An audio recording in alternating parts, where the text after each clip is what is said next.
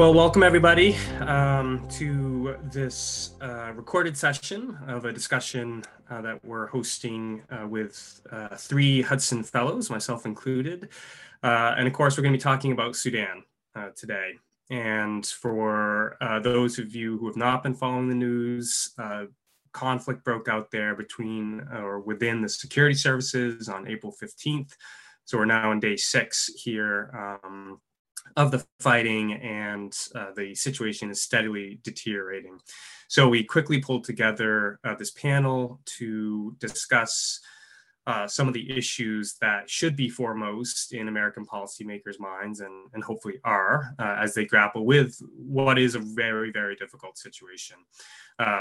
So we're going to be giving you a little bit of background on how we got here in Sudan, what were the proximate causes of the conflict. We'll move on to what American national security interests are in this conflict. It's half a world away, but it does dramatically affect American national interests. We'll look a bit at some of the complexities around possibly an evacuation attempt. We'll try to explicate the principles that policymakers should be bearing in mind as they try to think through and make a plan for evacuation in a very complex, very violent situation. So my name is Joshua Meservey. I am a senior fellow at Hudson Institute. I focus on African affairs, mostly great power competition, counterterrorism, and geopolitics. I'm joined by Robert Greenway. He is an adjunct fellow at Hudson Institute. He is the executive director of the Abraham Accords Peace Institute. He has had a long government service, both in the military as Army Special Operations for years, then eventually on the National Security Council at a senior level, where he was heavily involved in American policy towards the Middle East and North Africa. So he knows both Sudan well, he knows the American policy scene well, and he understands a lot of the complications that come with trying to come up with an evacuation plan in as I said, a complex and violent setting. Then we'll go to James Barnett. He goes by Jake, so I'll call him Jake throughout this recording. Jake is a research fellow with Hudson. He is based in Lagos, Nigeria, where he is also a research fellow with the Center for Democracy and Development. He is a Fulbright scholar. He was also a Boren fellow in Tanzania. And so he, in addition to his West Africa work, he follows East Africa closely. And so we'll be able to give us his insights. So I'm going to dive right in here. We're going to try to keep this conversational, and we have a hard stop at 11 after 45 minutes. So like I said, I'll try to keep this quick. So Jake, let's start with you. Can you give us briefly, because we could talk for hours just on this one element, but briefly, what's going on here? Who are the major players? How did we get here? What's the background? Yeah, thanks so much, Josh, for having me, and great to be on with you, Rob, as well. Yeah, I mean, I think that the groundwork for this for this conflict that we're seeing now was really has been laid over the preceding decades, and has really been escalating in recent years and recent months in a way that I think one of the unfortunate aspects of the conflict we're seeing now is that it was in many ways, it was quite predictable. People had been warning about this, something, along these lines, as in a clash between the security forces, since the kind of longtime strongman Omar al-Bashir was overthrown in 2019. In recent months, kind of particularly since February, there had again been escalating signs that, particularly these two blocks within the security sector, the army or the Sudan Armed Forces, and then the RSF, that's the Rapid Support Forces, kind of paramilitary militias, that they were increasingly at loggerheads. And I think to understand kind of briefly, right, and kind of recognition of our limited time, to understand some of the background to how we got here, it's important to look at the 30-year reign of Omar al-Bashir, who himself came to power in 1989 through a coup d'etat. He came, he rose up through the ranks of the military forces, became president when he was a colonel by overthrowing another military leader. And so Omar al-Bashir came to office, very much kind of aware of the risks of coups and fracturing within his own security sector and kind of the precarity of his own position as president. And part of the reason that you can, the reason for Bashir's longevity of a 30-year rule is that he played off political divisions within the security sector very well, including by kind of creating them artificially. And he also played a kind of on a separate point, he played some of the regional divisions within the Horn of Africa and the Middle East pretty savvily for about 30 years, although it eventually proved his downfall. But focusing on that first element, this kind of divisions within the security sector, essentially when the war started kicking off, the conflict in Darfur started kicking off in the late 90s, early 2000s, in which, of course, the Sudanese government was indicted by the ICC for crimes against humanity. They called it a counterinsurgency campaign, but it was an incredibly brutal, kind of campaign against the civilian population that many labeled genocide. So there were these militia forces in Darfur known as the Janjaweed, recruited primarily from what were called the Arab tribes.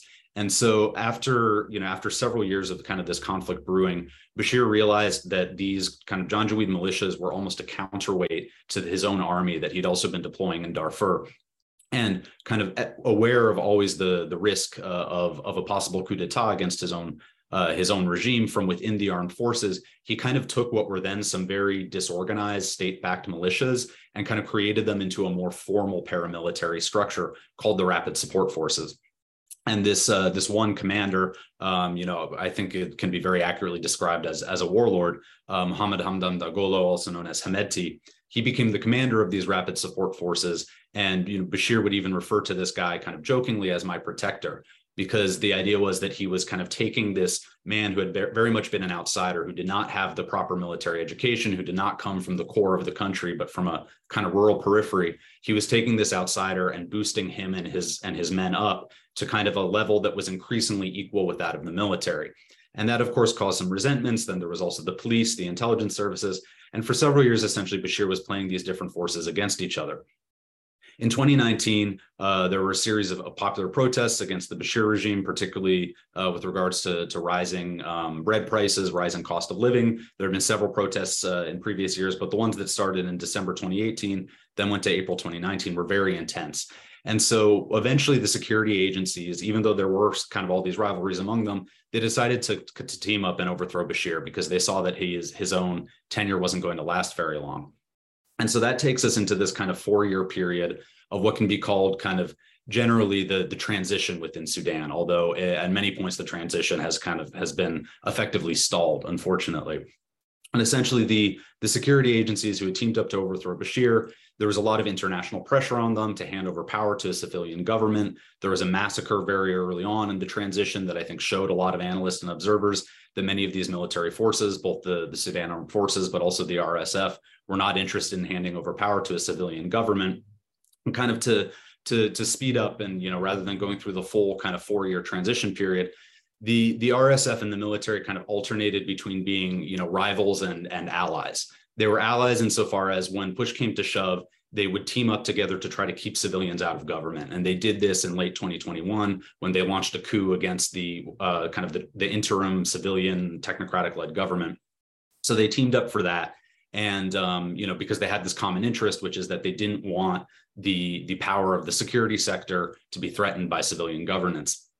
But at the same time, both of these sides were increasingly suspicious of each other. I mean, Hemedti proved to be a very savvy political player. He kind of played the transition very well, positioning himself as an outsider and therefore an opponent not only of the former Bashir regime, but also to some extent of the military, with a lot of Sudanese getting frustrated with the kind of the coup and the military governance that was happening.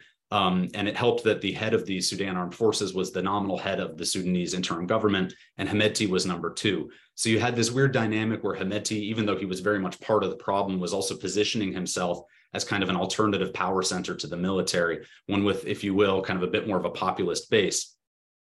But the military, meanwhile, was very concerned about the growing influence of the RSF, the growing influence of Hemedti. The RSF had become very rich over the years, both because of their work in Darfur. They had been kind of the preferred, Bashir's preferred enforcers in that region. And so they'd gotten access to lucrative gold mining there that they were able to smuggle out of the country. They also served as mercenaries in Yemen, to some extent in Libya. So they were kind of tapping into all these transnational kind of security and illicit smuggling networks and stuff, becoming very rich, buying up a very big arsenal, to the point that they were really threatening the Sudan armed forces. And so to kind of quickly wrap up, essentially within the past few months, you've had the international community pushing the, what they would call the military or the security sector to try to hand over to a civilian government, and to try to kind of reignite that process of the political transition. But the problem is that the military or the security sector is not a unified block. You can't just look at it as, the guys with the guns versus the civilians. And so one of the big outstanding questions was, what's the future going to be of these two essentially parallel armies, the formal Sudan armed forces and then the RSF? And also keep in mind that there are a lot of kind of cultural differences. The Sudan armed forces, the officer class particularly, is recruited more from kind of the Nile regions, the center of the country. They have formal military training. They have this kind of proud tradition that they see themselves as being a formal kind of military officer class, whereas the RSF are seen as, these camel herders from the Western hinterlands. They don't have proper military training. They're just these kind of ruthless, SOBs who have kind of gotten lucky and played their cards right. And so they shouldn't even be our equals. That's kind of the thinking among a lot of these generals. And so essentially within the past few months, starting really in February, as I began my little spiel with, there was a lot of tension kind of brewing, where it was very clear that the RSF was kind of starting to move in forces closer to Khartoum, that the Sudan armed forces were going on higher alert. And that part of it was because of this debate that was kind of being brokered by the international community of what is the future of the RSF. The Sudan armed forces wanted them to integrate into the military very quickly within a 2-year span. Hemedti saw that and knew that this would essentially mean that all of his wealth, all of his power, his men would be subordinate to the military, and that maybe, his own personal fortune then and his own personal future was then at risk, because he could easily be, if he doesn't have his army, he can easily be arrested for any number of the crimes he's committed. And so the tension started brewing, and it kind of became this very serious standoff. And then eventually, it was just Saturday, and it's crazy how quickly it's escalated in just 6 days. But it was just on Saturday that the first shots were finally fired in Khartoum. And again, this is something that Sudanese people on the ground have been reporting this for several months, more checkpoints. We know who the RSF checkpoints are. We see these guys from Darfur being brought in. We know that the military is also stocking up on their weapons. So it's all kind of very predictable. And I think there's a lot more to say about this, but I'm very curious to hear my colleague Rob's assessment. So turn it over to him. Yeah. Okay. Thanks, Jake. That was a great background. I think you hit the major points there. And these, as you pointed out, these intra-security services tensions have been brewing for a long time. There was even reports of armed clashes way back in the Darfur days between the SAF and RSF, even though SAF was getting up to its own sort of genocidal activities. There was still tensions between the RSF and SAF way back, 2 decades ago. And then even you mentioned the Khartoum massacre of protesters. There were reports that RSF, barricaded some SAF officers in barracks when they were getting ready to launch this massacre. So yeah, these tensions have been brewing. And now they've boiled over. So let's bring in Rob here. Rob, can you lay out for us, let's start with American national interests in Sudan, okay? It's half a world away, but why does this let's start with, why does this matter to Americans?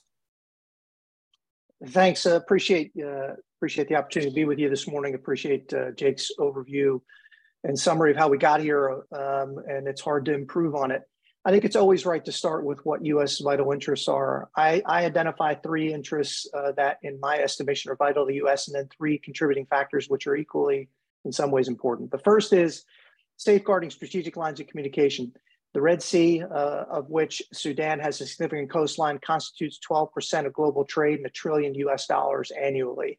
There are also 15 undersea cables that follow the same pattern. It's 25% of the world's internet traffic. The last thing I think we want to do is see a disruption of that, because the global economy is so dependent upon it, and our adversaries and competitors equally would like to obtain influence over it. So I think Sudan matters strategically to the United States in that sense. Second, I would say we have a combating terrorism objective. Previously, under Bashir, the country was listed and deservedly listed as a state sponsor of terrorism that famously provided refuge to Osama bin Laden and many other terrorist groups. And I think migrating it was a significant achievement. And it was on that trajectory where we removed them from the state sponsor of terror list in the previous administration and incorporated them within the Abraham Accords framework and normalized diplomatic relations with Israel, reversing the three famous no's from 1967 in Khartoum and the Arab League. So combating terrorism and preventing Sudan from once again becoming a sanctuary, a safe haven for global terrorists is also equally vital to the United States. I would say the third would be preventing a humanitarian crisis, which Sudan, unfortunately, is all too close to before the escalation in hostilities. And that, I think, is reversible, but certainly preventable. And that would be the third U.S. interest in my judgment. The three contributing factors, I would say, is influence. After the debacle in Kabul, after what happened in Benghazi a few years ago, and we just celebrated the 40th anniversary of our withdrawal after the terrorist bombing of the U.S. Embassy barracks in Beirut, the U.S. can ill afford to lose the credibility and evacuate another U.S. diplomatic facility because of a conflict. Second, I would say, again, the fact that Sudan was on a trajectory to normalize diplomatic relations with Israel, become integrated into the global community of nations. I think that was an important trajectory. It's vital to get back to it. If a U.S.-led effort to do that fails and stumbles, I think we lose a tremendous amount of credibility, and that would be poorly timed. The last contributing factor is that China and Russia want to expand their influence in the region and are certainly eager to fill the void. China has a port already in Djibouti to the south, but Port Sudan would be a huge feather in their cap and a great addition to the Belt and Road Initiative, and it would extend Chinese predatory practices and malign influence. Likewise, Russia has long sought access to Port Sudan and continues, I think, to exploit it and its Wagner presence, which in many ways the RSF relationship with, I think, is something we all watch very carefully. So in my judgment, those are the three vital interests and the three contributing factors why the United States is and should be interested in what happens in Sudan. Yeah, thanks, Rob. That was great. Yeah, I'm struck. The sensitive region that Sudan is in, that alone makes this, should make it front of mind for American policymakers. It's right across the Red Sea from Saudi Arabia, of course. It has 500 some odd miles of coastline, as you mentioned, on the Red Sea. And then this history of terrorism, you mentioned Osama bin Laden, but Sudan was also a strong friend of Iran for many years, and under Bashir. And Iran smuggled weapons through Sudan. They built an ammo factory. So this has been a problem country for the United States for decades. And then there was this moment of hope in 2019 when the popular uprising toppled Bashir, and then also forced the coup leaders to make some concessions to civilians and bring them into the government. Now we've seen how that's gone. Those hopes seem dead and buried for now, which is part of the tragedy here. Sudan, as you mentioned, had a real chance to enter the community of nations and solidify its economy and everything else. But now we're rapidly headed towards a civil war, I think. So, Rob, lay out for us. We want to talk about American citizens in Sudan. There's lots of issues here, but right now the U.S. government needs to be focused on how do you protect Americans in Sudan. There may be as many as 16,000. I just heard that estimate in the country. That's a lot of Americans. A lot of them are probably dual nationals. What is the current situation militarily, right? That makes American citizens that puts them at risk, and also makes it very difficult to plan and execute an evacuation. Sure. And so since Saturday, when the fighting became, I think, most acute and the situation deteriorated in Khartoum as well as peripheral regions, most of the fighting has since been around the Army headquarters. And I think the RSF intent was to perform a sort of surgical operation to decapitate Burhan and the Sudanese armed forces by going after the headquarters. didn't succeed, but the headquarters is strategically located next to the international airport. And if you want to introduce aid and assistance and evacuate personnel, the airport is the easiest way to do it because Khartoum lies in the middle of the country. And so that complicates our ability and our flexibility and those of other nations.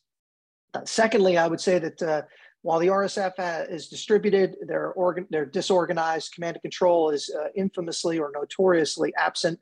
The Sudanese armed forces maintain largely control over the entries in and out of the city itself. And for security purposes, it makes it difficult to move in any way, shape, or form. So civilians have been told to shelter in place. And as you said, there could be as many as 16,000 Americans distributed across Sudan, most likely in Khartoum. But the reality is no one knows. And the last thing I think we can ill afford is not to have accountability of our people, because you'll never know who's left behind. And we just experienced this, unfortunately, in Afghanistan. And I don't think we're keen to repeat that. Lastly, I would say that the security situation continues to devolve. The infrastructure has always been fragile in Sudan for 1,000 reasons, mostly inherited by 40 years of neglect under Bashir. And so it has always been fragile. And without critical supplies, particularly fuel, the electricity and the telecommunications infrastructure and water, which is in spotty supply in most of Sudan and certainly in Khartoum, could stop. And so those sheltering in place are about to run out of supplies. We just entered into Eid al-Fitr, the end of the Ramadan period, where a ceasefire yet again broke down and was in many ways to provide a window of opportunity, perhaps to get accountability and to consolidate isolated personnel, including Americans, but it has proved not to be the case. And again, because this was predictable, we should have, I think, taken better precautions earlier. But now we are at a point in which we can't introduce critical supplies. We can't organize an evacuation. No one is in charge of the entirety of the security situation. And individuals are not going to be able to shelter in place because they won't have critical supplies in which to do it. And they're certainly unsecure. Accordingly, there have been failed attempts by other nations to evacuate their personnel. But again, for reasons already cited, they've been unable to do it. We should make common cause, I think, to reverse that situation. There has been diplomatic convoys. The US convoy was actually under small arms fire. The EU aid agency chief was shot, but seems to be recovering. Aid workers have been physically assaulted and raped. And the World Food Program, one of the most viable organizations in Sudan, has lost 3 of their staff members just since fighting began this weekend. And the situation continues to deteriorate. There are now, accordingly, some 331 casualties according to Sudan's statistics. The numbers are probably higher, and over 3,000 wounded. The 9 hospitals in Khartoum have been hit by artillery. 16 have been evacuated, and so none are functional insofar as we know. And so the situation is dire, and we have probably 24 to 48 hours before the situation becomes even more precarious. And so in my judgment, we need to first get accountability for our personnel and safeguard them so that we can begin the process of coordinating an evacuation. We need to establish security at evacuation points and along critical infrastructure, including the routes from major consolidation points to points of evacuation. And that is going to require the introduction of forces almost certainly. And those forces should be staged in close proximity now so that we can preserve our options and our decision space. And I don't know that that's taken place. And it's important to recognize that both from a defense standpoint, Sudan sits in AFRICOM nominally, but is closer to the Central Command area responsibility. And so it's sort of at the dividing line between areas of responsibility. And assets now are at probably the lowest they've been in many decades. So we have less flexibility than we're used to.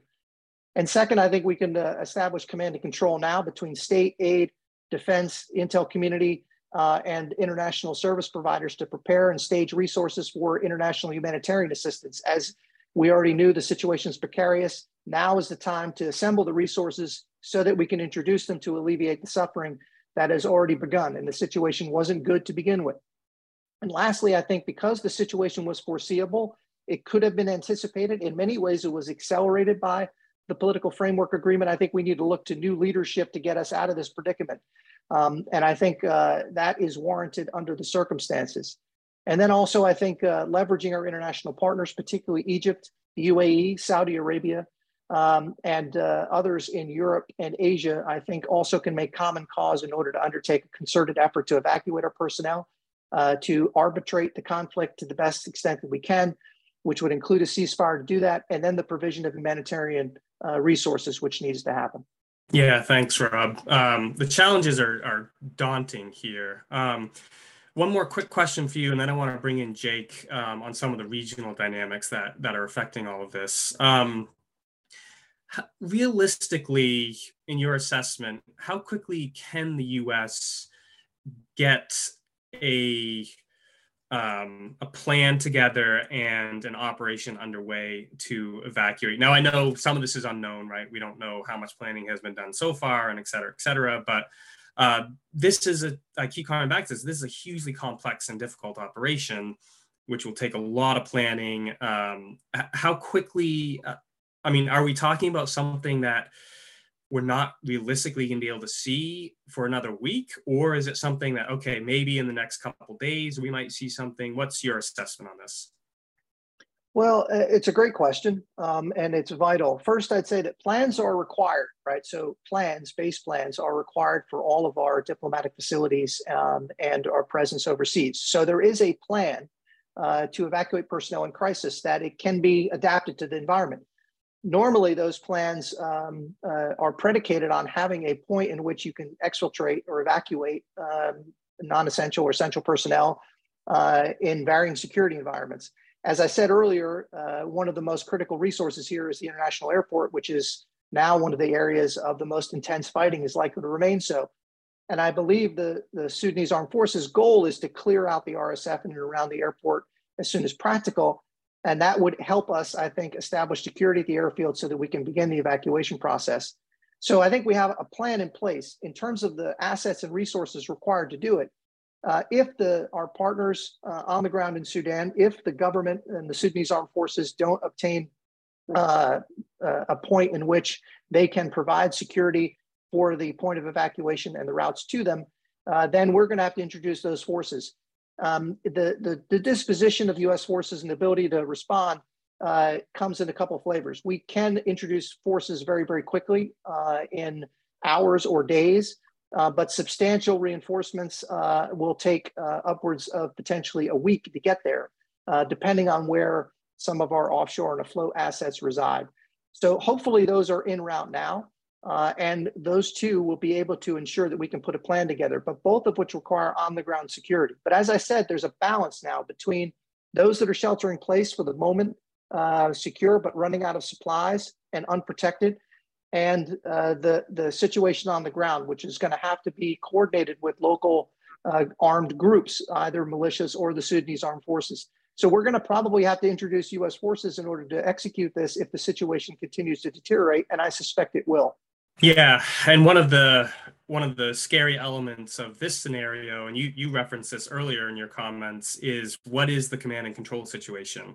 Even if the senior leadership of these armed forces send orders down the chain of command, will anybody listen to them?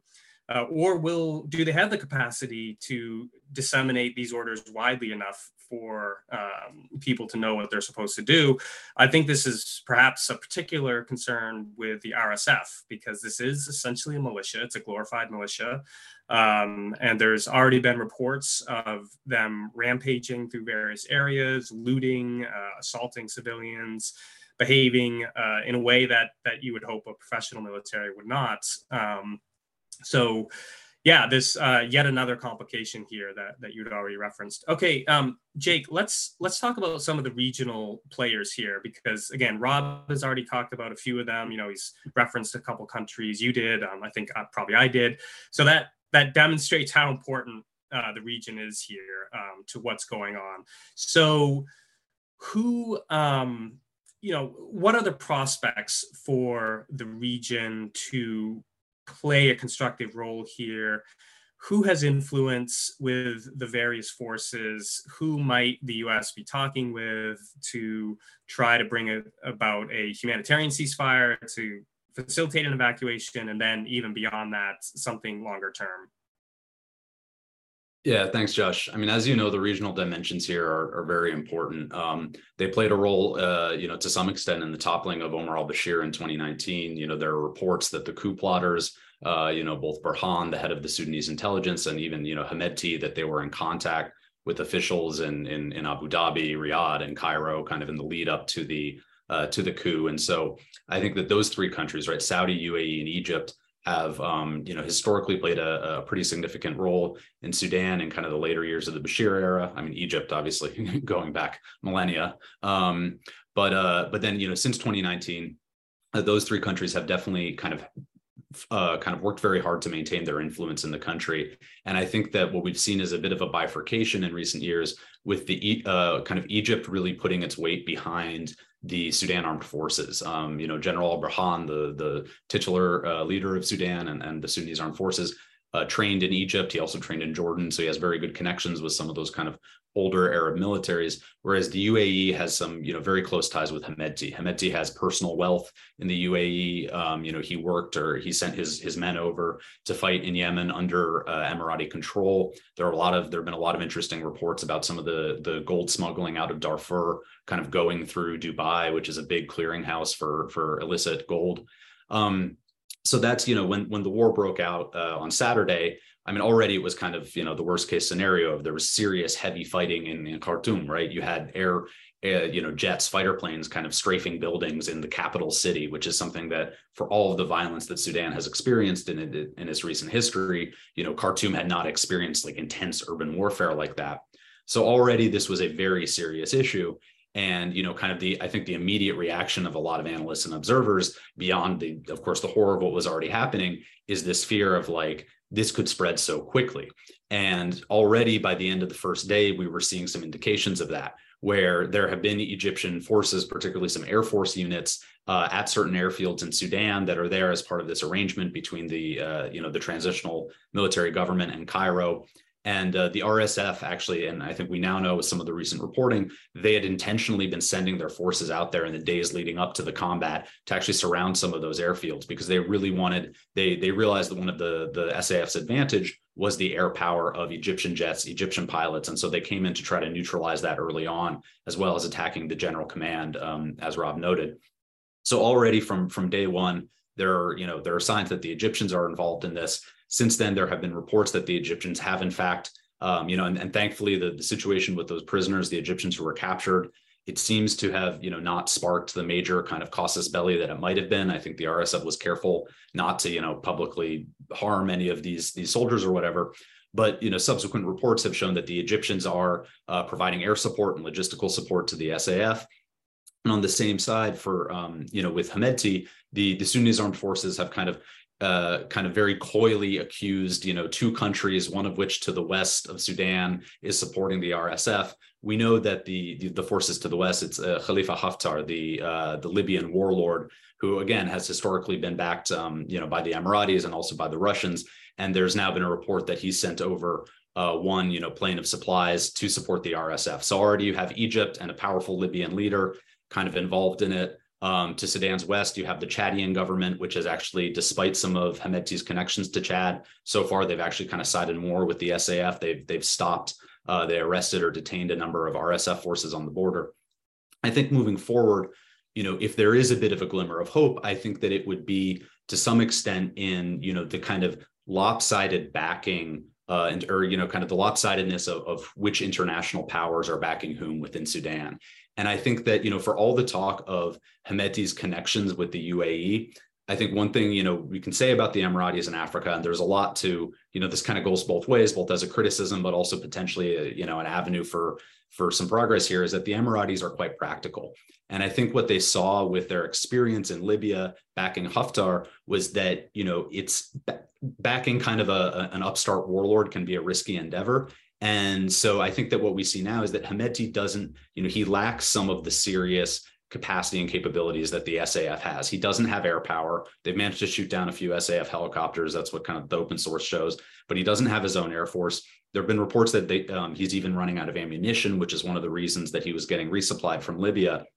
So, with the Eid holiday coming up, there's maybe some hope that kind of the international powers here can play a role to try to mediate. And that would be both, kind of the constructive, proactive, positive role of the powers, whether it's Saudi, whether it's, the US and European countries kind of coming together and saying, look, you guys need to hash out an arrangement. But also it can come of the form of, someone like Hemeti not receiving the support that he might want and expect to have, from a country like the UAE. So I think that, the conflict has already been internationalized to some extent, but I think that the hope would be that, especially if kind of the less proximate countries, if we talk about Saudi, UAE, US, Europe, all that stuff, if they can kind of play a tempering role on the ambitions of the two generals, and I think Hemeti in particular, that might be an avenue for some progress. I think one thing I just want to add, because Josh, your comment kind of brought this to mind, is that I think that, absolutely, and from the perspective of US interests, our objective right now is focusing on Khartoum, because that's where most of the internationals are. That's where really the center of this fighting. I think that it's important, though, too, not to lose sight of kind of the long-term ramifications, or even the very near-term ramifications that this conflict is having in the more peripheral regions. We've seen a lot of fighting in the east already, and I think that there's a lot of reason to be worried about what will happen in Darfur. I think that, you're absolutely correct what you said about the RSF having very poor command and control. And I think that generally, within Khartoum and that kind of area, the SAF does have a much stronger kind of command and control over its forces than the RSF does. But one of the worrying signs we've seen is that the SAF has actually gone on kind of a very rapid recruitment drive in Darfur in recent days to try to undercut Hemeti's kind of tribal base. He's recruiting from some of those same tribes that the RSF pulls from. And I think recruiting, in some instances, it sounds like it's really conscription. And so I think that, it's those fighters are not going to be ones that go through a typical 6-month basic training course, right? These are essentially the military arming militias to fight the militias that are already there. So I think that while our immediate focus absolutely should be on kind of all those points that Rob addressed, and just getting the fighting to kind of come down to into a bit of a lull, particularly within Khartoum. We also need to already start thinking about kind of what are going to be the long-term ramifications for the more peripheral regions of Sudan that have unfortunately been experiencing conflict for many, many years. Yeah, I think that's right. And one of the frustrations that is always the case in these types of situations is that our information is really limited, particularly. So we actually have decent information, not good, but okay information from Khartoum, because we have things like Twitter and people still have access to their mobile phones and stuff. So there are some reports getting out of Khartoum, but there's almost nothing getting out of places like Darfur and the east that you mentioned and all over. So we have a real blind spot everywhere, including in Khartoum, but especially I would say in these peripheral areas. And one of the nightmare scenarios is a true balkanization of Sudan. I think that's this is a longer term conversation, and because we are focused on the immediate fighting right now, but I think that is a real possibility, right? That these regions that have always had uncomfortable at best relations with each other and within the body politic of Sudan, this may be what finally carves them off. Who knows, right? But I think that is one of the scenarios we have to think about. And very quickly, and then I want to bring Rob back in. So you mentioned Chad, which I think you're absolutely correct. Chad is worried about this borderland because they've had rebel groups that have arisen out of there and challenged in Jamina. So that's always a concern. And Hemeti is actually from some of those tribes that have posed a challenge to the Chadian regime. But you also have another major country here, Ethiopia, right, which is watching with great interest, I'm sure, what's going on in Sudan. So very quickly, talk about Ethiopia for us and its relations with Sudan. Yeah, thanks, Josh. And that's a great point. Obviously, you can't really talk about this with talking about Ethiopia. I think that, one of the big contexts here is that there's this border dispute between Ethiopia and Sudan that kind of really flared up and turned into some actual fighting during the kind of Ethiopian civil war that broke out in November 2020. There have also been this larger kind of geopolitical issue over Ethiopia's construction of the Grand Ethiopian Renaissance Dam, which has turned into a real flashpoint between Ethiopia and Cairo, but also kind of Sudan in recent years, especially kind of shifting kind of more into the Egyptian sphere in terms of having, their opposition to the dam. I think that Ethiopia is actually a much trickier question to kind of to assess their position. And I think that Abiy, himself has been relatively cautious here. I think that part of that is because the Ethiopian government is actually quite hard to read at this moment because there are a lot of competing interests there. And so, for example, I think that the position of, say, some of the powerful kind of Amharan politicians in the northern part of Ethiopia that share some of the border with Sudan are maybe kind of, there have been reports or speculation that some of them, might be interested in kind of supporting the RSF as a way to kind of undercut Sudan over some of these border disputes and kind of expand their own territory as like a state within Ethiopia, as kind of a federated state within Ethiopia. But I think there are also kind of a lot of, either competing or moderating influences within Ethiopia. The government, Ethiopia as a state's just in a very precarious moment right now. There's a lot of kind of this question over the reintegration of the Tigray region into the country after what was, a brutal, kind of horrendous, almost 2-year war.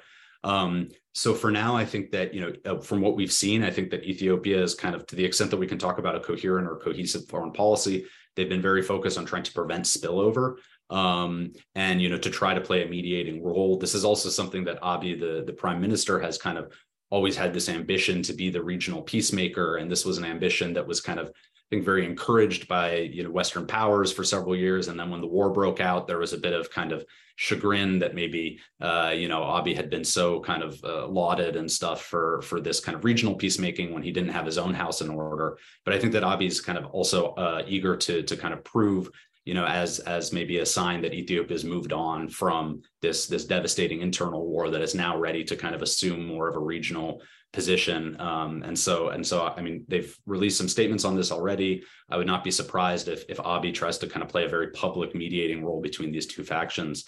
But yeah, I think, I would maybe end on a caveat, which for now is that actually Ethiopian foreign policy is maybe a bit trickier to read on this than, some of these other countries, just because of the internal divisions that I think are still not kind of fully clear, even within Addis Ababa and within the country at large. Yeah, I think that's right. And it was the Sudanese armed forces that were primarily involved in the border conflict with Ethiopia. So that's an interesting wrinkle here. But what that means in practical terms, I think we sort of have to wait and see as far as what Ethiopia will do. So Rob, let's finish up with you here. We've got 5 minutes. What should we be looking for from the U.S. government right now, as far as indications, right, that it's moving in the right direction on evacuation with the seriousness and urgency that I think we all agree is required here? And again, what are sort of the broad principles that someone sitting in the Situation Room right now, or at the NSC or at state or whatever, who is working on this should bear in mind? Again, this is a uniquely Sudanese situation, but there are broader principles, I think, that everyone should have front of mind as they work on this. Sure, and let's state up front that there's a dynamic tension between now, which is managing a crisis which has already occurred, and sort of preventing the negative attention associated with it. And that's a hard thing to do because there's inevitably a requirement to manage both. But the reality is that we have U.S. persons unaccounted for and at risk. And that's got to be addressed, and it's got to be addressed acutely. And it means that you need to introduce the resources into the area to preserve the full range of options. And hopefully that is underway. And I think that is immediate. The second is there is, in fact, an opportunity to work to restore this to a positive trajectory. Look, two armies were never going to share Sudan. It was always going to be a managed transition. And as Jake stated earlier, was it going to be 2 years of assimilation or 10 years? The reality is we already picked a side. And I can see convergent interests, I think, with helping the Sudanese armed forces get to a situation to manage the security and get back on track to managing the transition to incorporating civilian rule in the government as a whole. And this is the opportunity to do it. And I think we need to work with our partners to reduce the foreign influence before it gets worse. What we don't want is a devolution that we saw in Libya and frankly in Yemen and other regional areas that I think serve no one's interest. So I think we need to prevent the external influence and the resources that are going to fuel conflict and instability and the balkanization that you rightly warned against at the outset. But it requires U.S. leadership, which means you have to elevate this beyond the level that was previously managing the portfolio, and that at this point led to a crisis, unfortunately. And that means that we're going to have to put more capital at stake in addition to resources. But that would allow us to bring in our partners and allies that have different but consistent goals and objectives, which frankly got us to the point where we managed to transition from Bashir to something else. And so now we're faced with a similar opportunity during this crisis to put Sudan back on track. But we're going to have to elevate it. We're going to have to introduce additional resources, and we're going to have to work more closely with partners in the region. If we don't, everyone's going to make their own decisions based on what they think is best for them. And unfortunately, that seldom works out to anyone's advantage, not the United States, not the individual countries, certainly not the long-suffering people of Sudan. Yeah, well said. So we're right at time here, so I think we'll wrap it up. There's obviously, I mean, we could have talked for hours. This is such an interesting problem set, but we also, I'm glad you made your final comment there about the people of Sudan, Rob, because fundamentally this is a tragedy for the Sudanese. Hundreds dead already. It's almost certainly more. We have no idea where this is going. The trauma that people have already suffered. And it's all because, frankly, the selfishness of two men who have decided to fight this out, and no matter the consequences for the Sudanese people. So it's bigger than these two men. Obviously, there's deep fundamental structural issues within Sudan that have led to some of this as well. But but for now, I think the U.S. needs to be laser focused on what do we do to help American citizens who are in danger, and then, as you say, already be laying the groundwork for some sort of resolution to this, where there can be stability and security in that country, as daunting of a challenge as that is. So thank you both for your time. I thought this was really, really interesting and productive. Maybe we'll have to do a reprise of this in a few days. It's such a dynamic situation that I'm sure there'll be developments shortly that might require some further commentary. So without further ado, we're right at time. So thank you both. Thank you. Appreciate it. Thanks, Jake. Yeah, thank you, Rob.